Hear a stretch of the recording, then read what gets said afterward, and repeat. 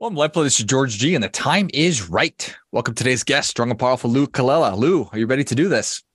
I am. All right, let's go.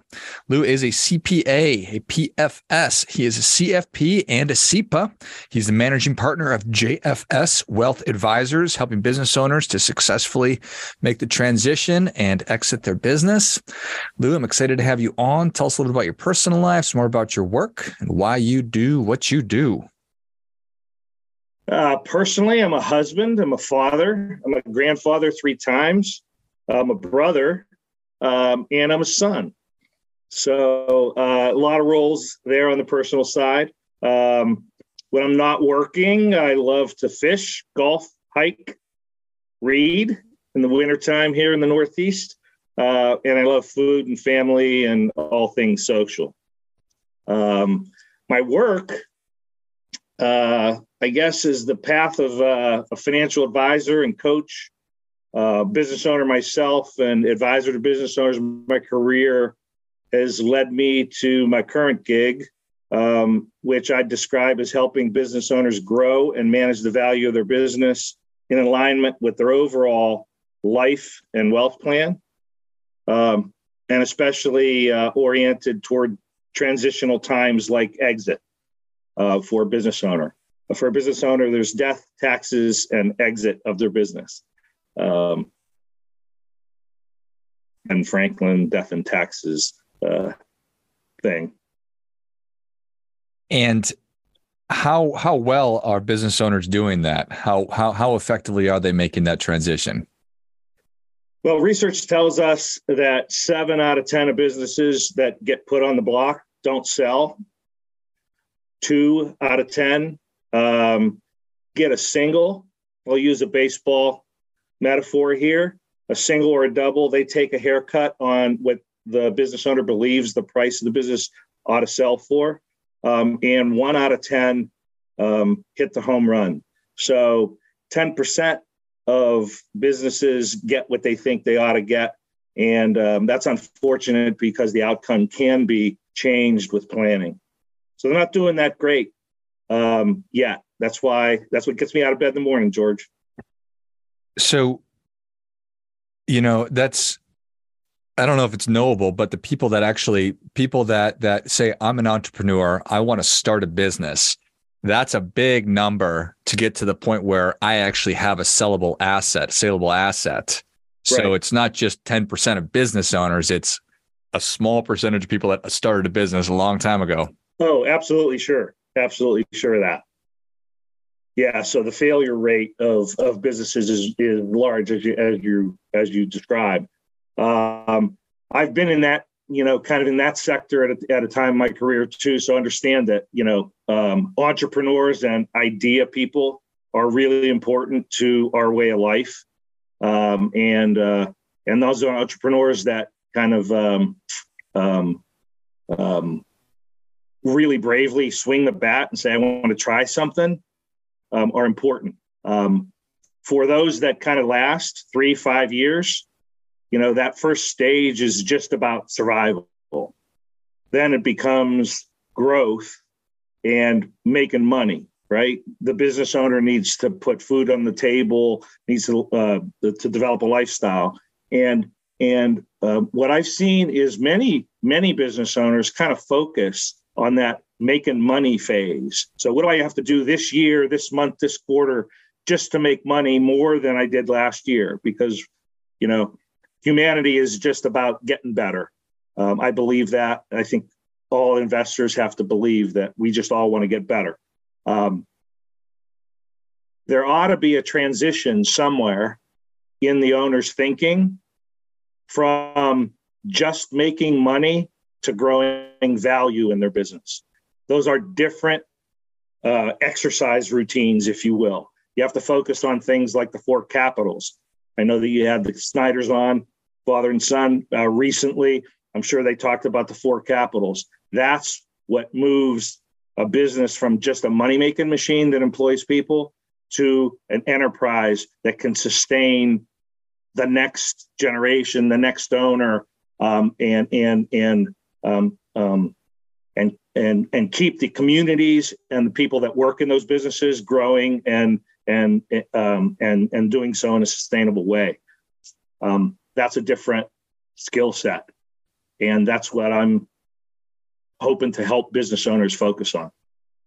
Yeah, it's such an important thing, and it's when you break it down like that. You look at how hard it is to successfully start and then create a business that is providing jobs and livelihoods. And so how important it is to actually help that business continue on to next generations. It's more important than just somebody making money. It is. I mean, it's not just about the owner. I mean, it's about the owner.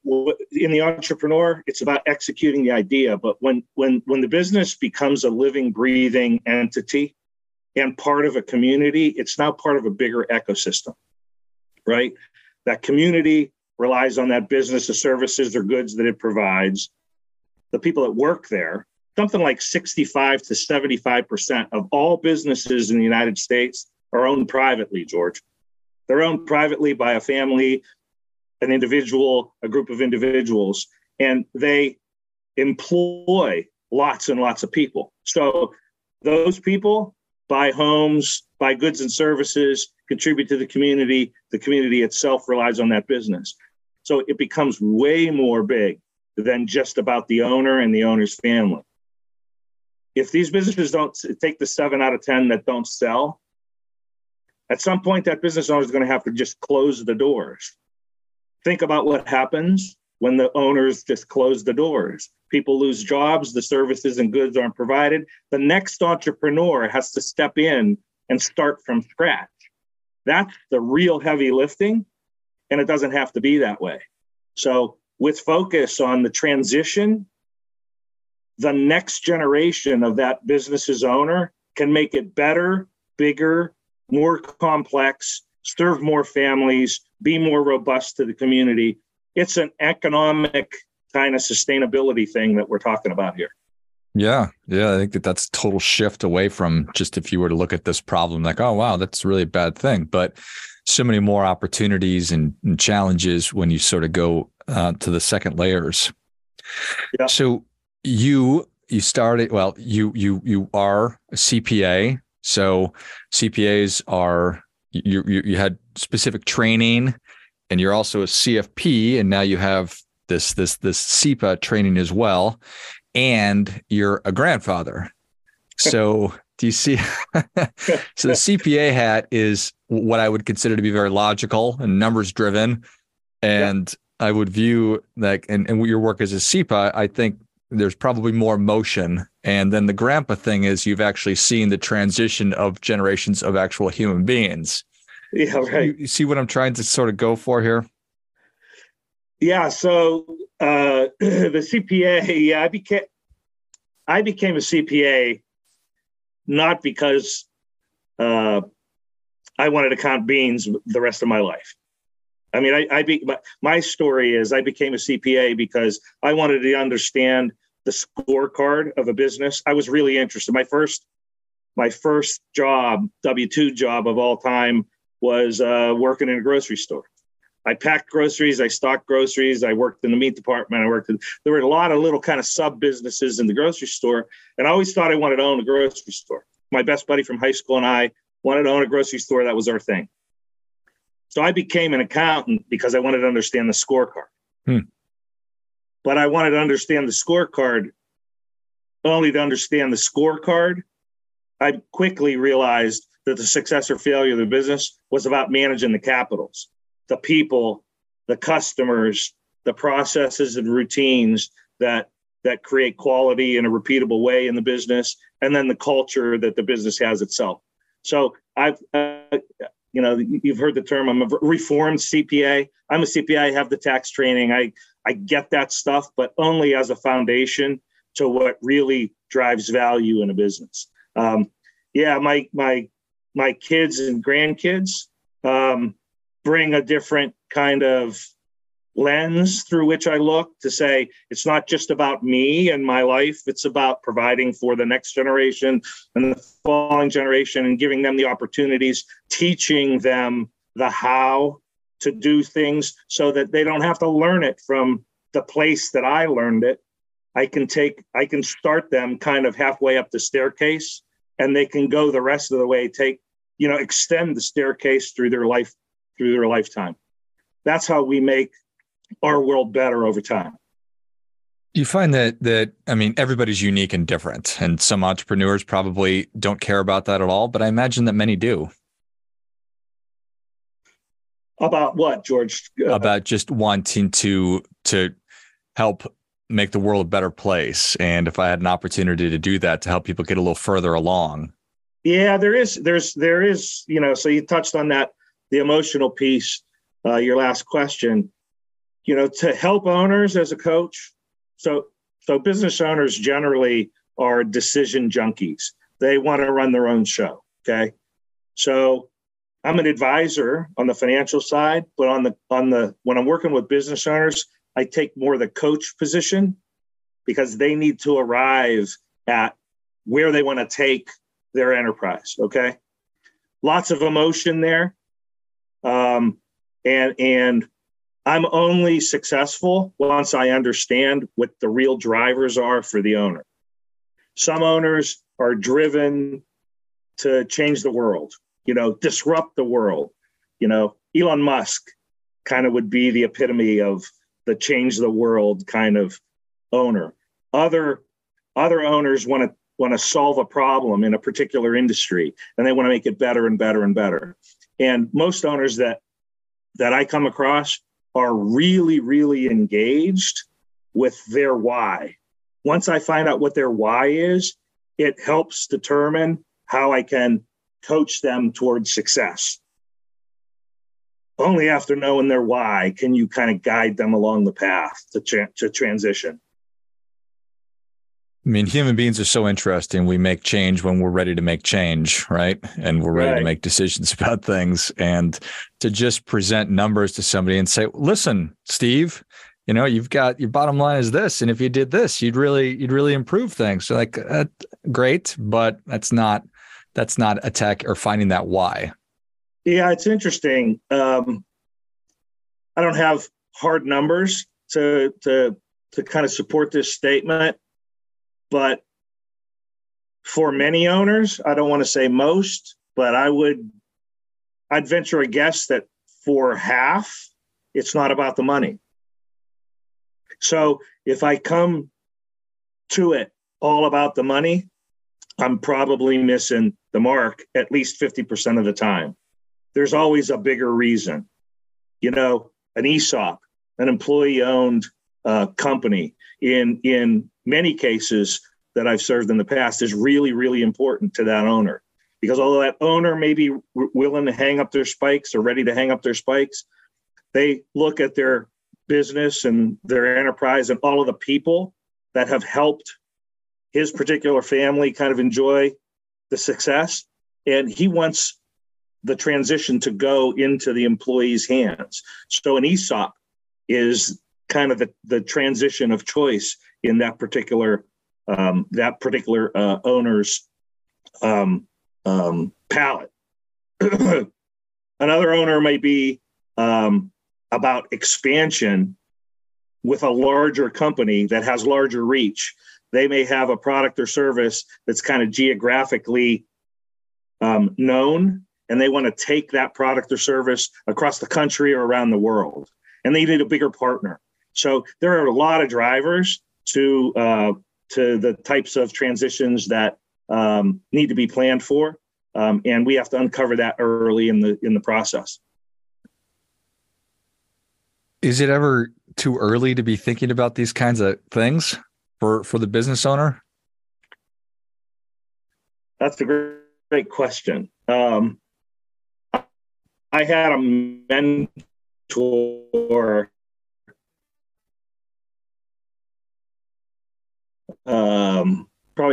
to work in a business where he was an owner. Another friend and mentor of mine was an owner, and his answer to that question to me, kind of the mentoring piece was he'd say, Louis, I think about my exit every day.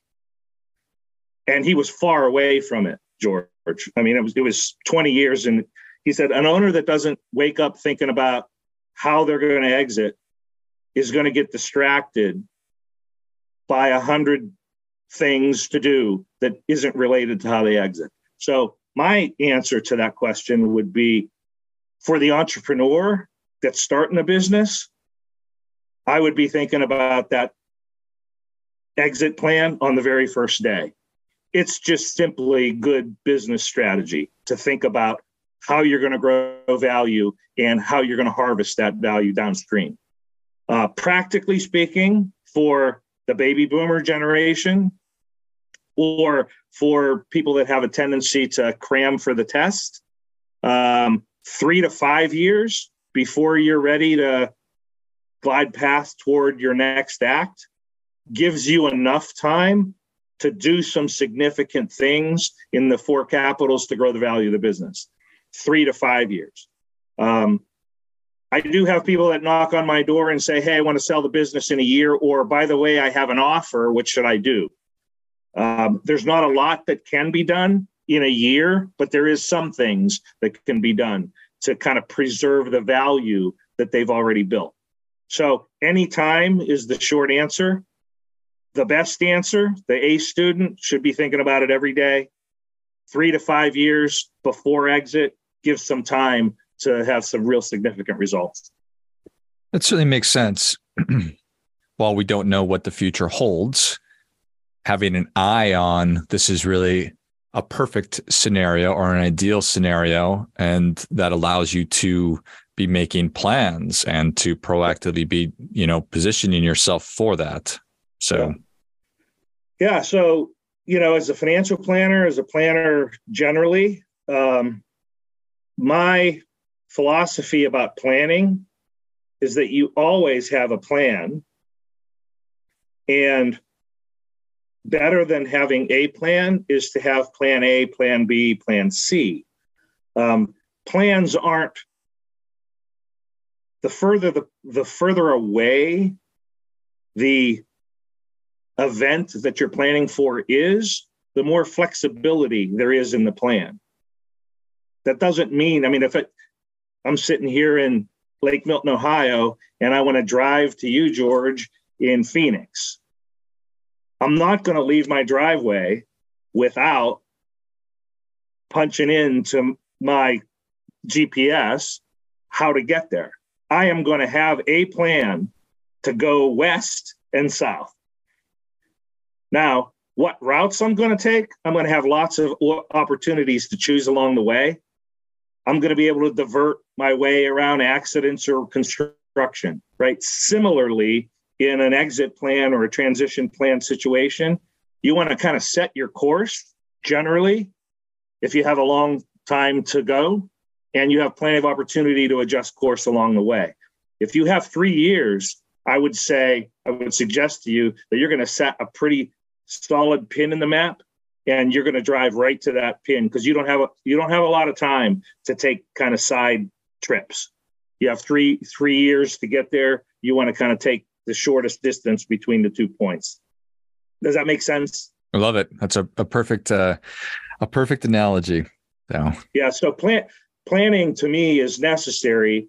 It's not constrictive or restrictive. It just kind of sets a direction. It avoids distraction, and it keeps you kind of on track, because none of us have as much time as we really think we do. Isn't that the truth, Lou? It is the truth. It is the truth. Well, Lou, thank you so much for coming on. Where can people learn more about you, and how can they engage with you? Probably the best way is our website, jfswa.com. They can search us, JFS Wealth Advisors. We have clients from all over the country, so geography is no longer a concern for us. If they don't want to deal with us, I would suggest that they talk to somebody that has some of these credentials that matter so much. The folks that are CPAs, SEPAs, exit planning advisors, CFPs, they're people that are committed to the process of planning and with business owners. Those are good places to start. Compare and contrast them and get started. Execution is what it takes. It's take that first step, have a conversation, have another conversation, and it would be my hope that you become one of the 1 out of 10, 2 out of 10, 3 out of 10 successful business owners. And it's my hope that by the time I hang up my spikes, those statistics change to 5 out of 10, 6 out of 10, 7 out of 10. Our economy and the jobs in it depend on it. Love it.